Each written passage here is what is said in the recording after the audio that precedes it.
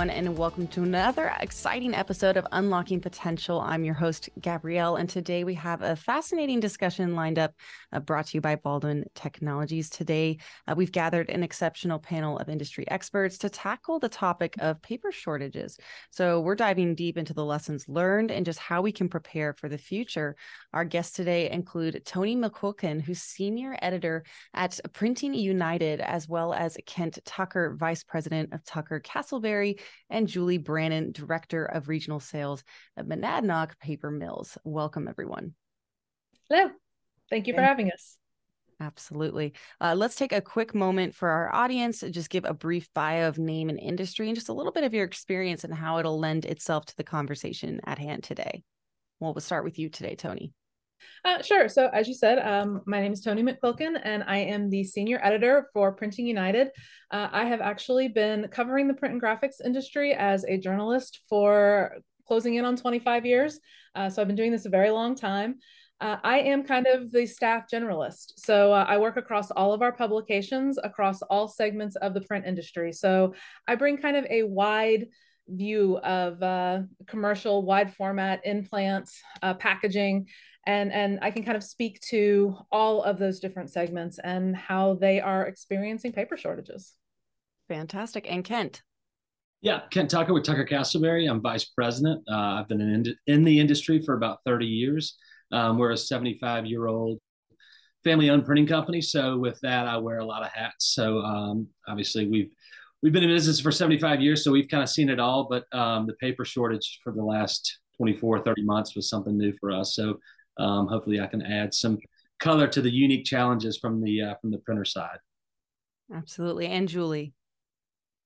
Yes, hello, I'm Julie Brannen. As mentioned, I wear a few roles at Monadnock. Monadnock is a 206-year-old paper mill, so the oldest privately operating paper mill in the United States. And I have been in the industry, like Kent, about a million years, no, about 30 years. 15 years on the print side and 15 years now on the paper packaging fiber-based side of the industry. Well, thank you everyone for sharing a little bit of your background. Welcome. We're glad to have you on today's podcast. We're going to start off with a major question here, which were just, what were some of the primary reasons that you believe attributed to the recent paper shortages, and just how did the supply chain disruptions contribute to this issue? I guess I'll jump in first since, for me, like I said, I come at it from a very 30,000 foot level and from the various printers that I talk to across all of the industry segments. And it seems like there were a few different factors that really contributed to the shortages. One, there have been a lot of paper mill closures over the last few years, whether it is just shuttering capacity completely or it was changing over. We saw, especially on the commercial side, there were a lot of mills that shifted from commercial grade papers into packaging, into toilet paper, into paper towels, that they've just been shifting their production into other types of paper. And so I think that really contributed to it. And then you had events like strikes. There were several strikes, especially in the European paper market, where it just completely shut down production. So not only did we have closures, but we had capacity issues because of those mills that just couldn't produce, couldn't ship. So I think those were probably not the only factors, but they were definitely some major contributing factors. Does anyone else have any other additional perspectives to that? Yeah, I might add this perspective. I mean, I think that the supply chain crisis during COVID, post-COVID, really shined a light on what our buying habits have been over the last, I'll say at least decade. From a paper mill's perspective, frankly, none of the mills were prepared for the amount of purchasing and that the companies were looking for. Historically, especially over the last 10 years, there's been, our industry has relied heavily on offshore grades. As a result, Toni mentioned the closures, or I'll call it consolidation of the industry. Paper mills have seen year over year drop after drop in actual fine papers or coated free sheet papers. It simply costs more to manufacture here in the United States than it does overseas, certainly Asia. We've become, as a nation, very dependent upon those supply chains. So I believe during COVID, the shipping crisis, the lack of containers. All of a sudden, everyone needed to rely on their domestic sources the way that they have not been relying on them historically over the last 10 or 1 to 2 decades. And no one was prepared for it, is my take on what we were experiencing as a mill. So all of a sudden, there were so many folks here in the US that were interested in domestic sources, but it's not something that mills could have predicted. Therefore, Tony, which is why you see them switching over to packaging. In our case, we're very diversified. We have over 300 product lines that represent paper or board or wall covering, or most of all, replacements for plastics. So a little challenging for mills. Mills have had to diversify in order to stay alive. And I think it's been an interesting lesson. I think it really shined a light on how extensive our dependence was in overseas imports. And probably we need to right size that and balance a little bit. And Kent. Yeah, for sure. I mean, we do, I'd say 95% of everything we do is on a coated sheet. And so the coated domestic mills are almost non-existent at this point. So as far as our supply chain issues, it really had to do with overseas mills. And I know like the strikes, and they even had some energy issues in Europe that affected it. And then throw on top of that the shipping. The hard part was then they would make it in Europe and then, or even Asia, and then it would take 12 to 16 months just to get it across the pond to us. And then once it even got here, then the ships were sitting at port for weeks at a time, and it exacerbated the whole supply chain issue. Well, how do you think the current state of the supply chain has factored into this right now? How has that affected things? Well, from our standpoint, it's definitely been alleviated, the strain on the supply chain. We are not having any issues getting paper at the moment, which is a far cry from where we were this time last year. So we've had to be nimble. Our customers have had to be flexible. So sometimes they've had to, over the last year, switch out from a certain grade or certain weight or whatever it may be to something that we could get. But currently, we are really not having any trouble getting just a typical house sheet in any size, weight, whatever. Now, I will say, I will say some of the mills have consolidated their offerings as far as, they used to make a 120-pound silk cover, in all various different sizes. Some of those seem to be kind of harder to get sometimes, or they've stopped making them. But as far as our everyday paper that we use for 95% of our work, has really been able. We've been able to get it a lot easier than we would last year at this time. Let's talk a little bit about demand. What kind of explanation is there in terms of increased demand, both regionally and globally? What kind of role has that played in the paper shortage overall?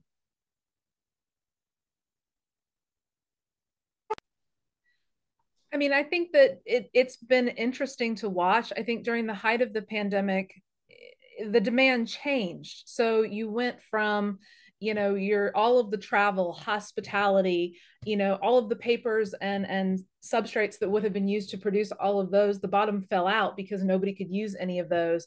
Whereas on the flip side, things like direct mail, things that were mailers that were being shipped out to people, vinyls were a big one because now all of a sudden people needed to create floor graphics to stand 6 feet apart.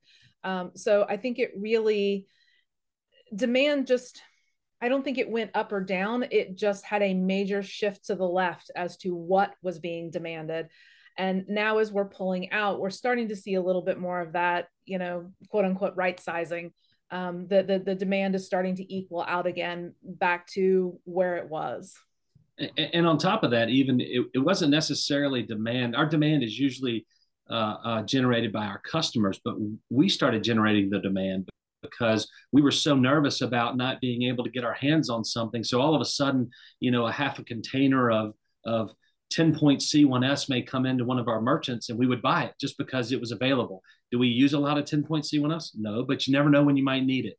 So we were buying as much paper as humanly possible. So I think that the versus our end user creating the demand, the printers started creating a lot of that demand just by the fear of not being able to get paper. And truthfully, we still have, our inventory is way down from where it was, but we still have almost 7 million sheets of paper on our floor that's been in our inventory for about a year that, we're slowly working through. But yeah, us and a lot of other printers, we got scared to death because we can't do a whole lot of printing without paper. So we bought as much as we could, and hopefully as much as we were thinking we needed. And of course, we overbought, as did most other printers. So we started creating the demand that necessarily wasn't there from the marketplace.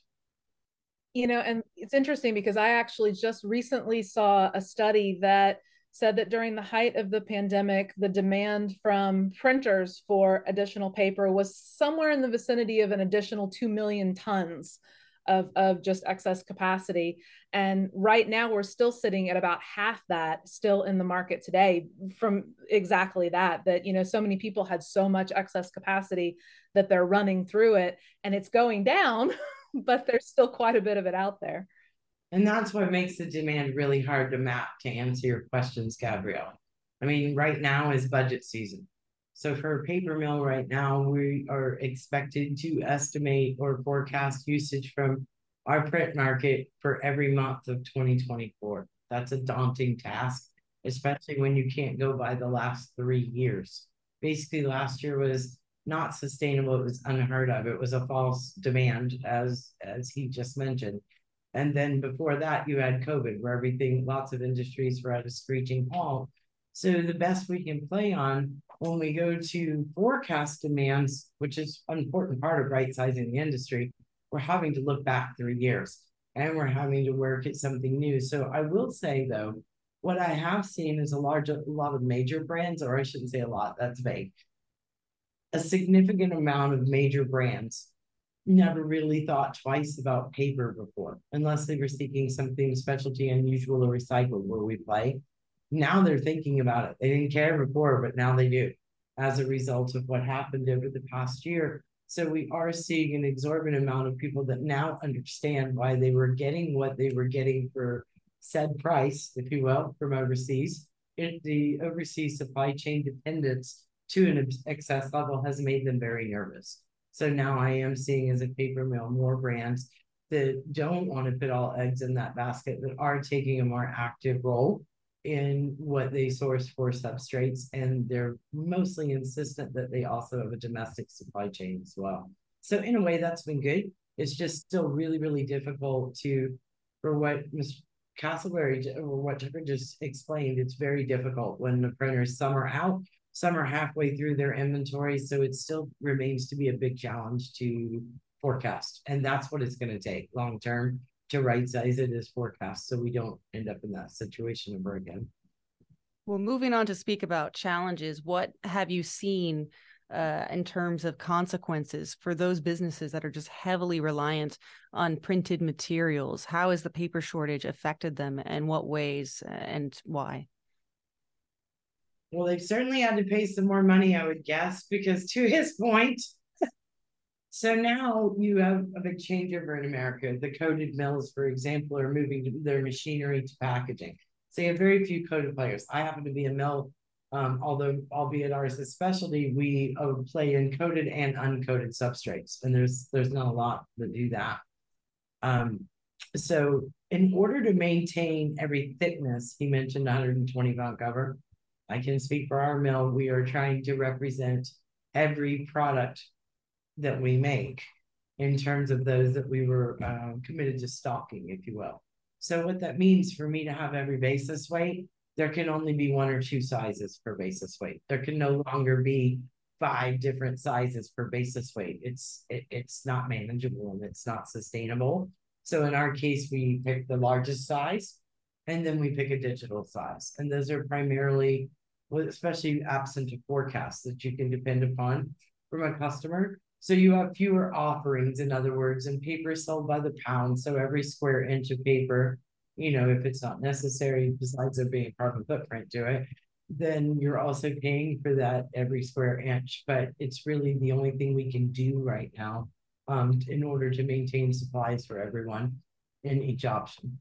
I've actually seen that from all of the various mills that I've spoken to, you're not alone in that, because all of the paper manufacturers I've talked to, especially coming out of the pandemic, said that was one of the things they had to do, was trim the number of offerings that they were consolidating into. They looked at their top 5, their top 10, their top whatever number of papers that they sell in terms of weight and size, and everything else got left behind. So, most people were going to be able to, find what they're looking for going forward. But for those jobs or those customers that had those very specific, weights or paper types that they wanted that were specialty, I think that's going to be harder to get, and it's going to be more expensive.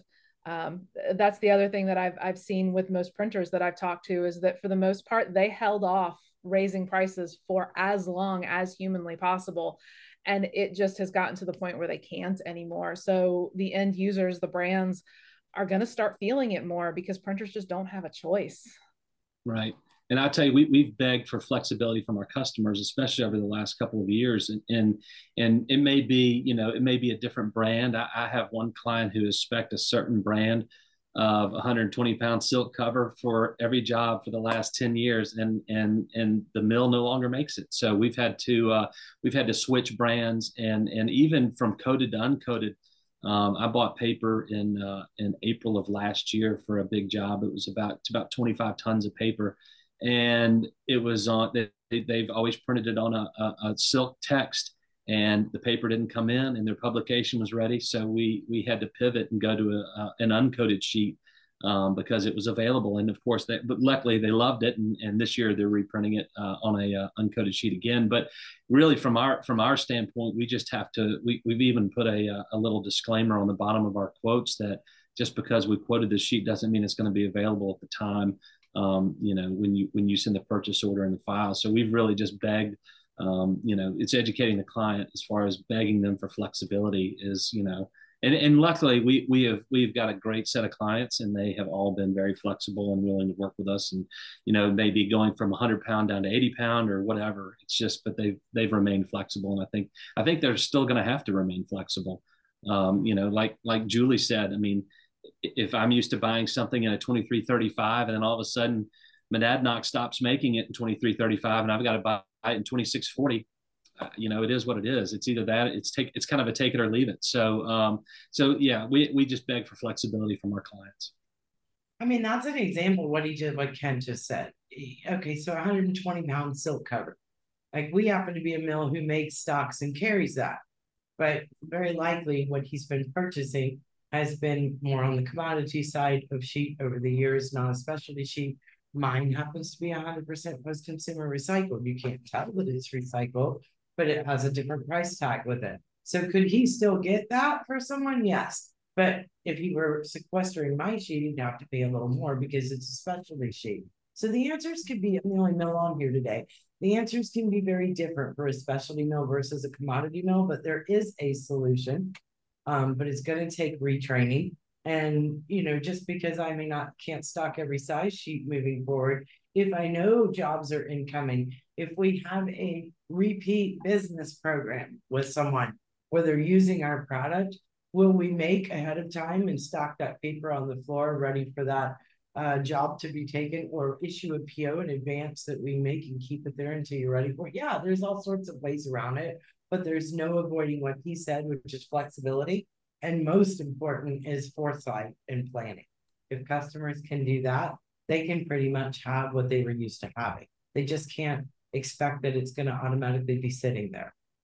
Awesome. Well, that wraps up the conversation. So thank you to Toni, Ken, and Julie for joining us on this episode of Unlocking Potential to discuss paper shortages, lessons learned, and preparing for the future. It was a pleasure to have you all on the podcast. Thanks for having us. Yes. Absolutely. And as always, if you'd like to learn more, please visit baldwintech.com and look for this podcast wherever it is you get your podcasts at. I've been your host, Gabrielle. Thanks for tuning in.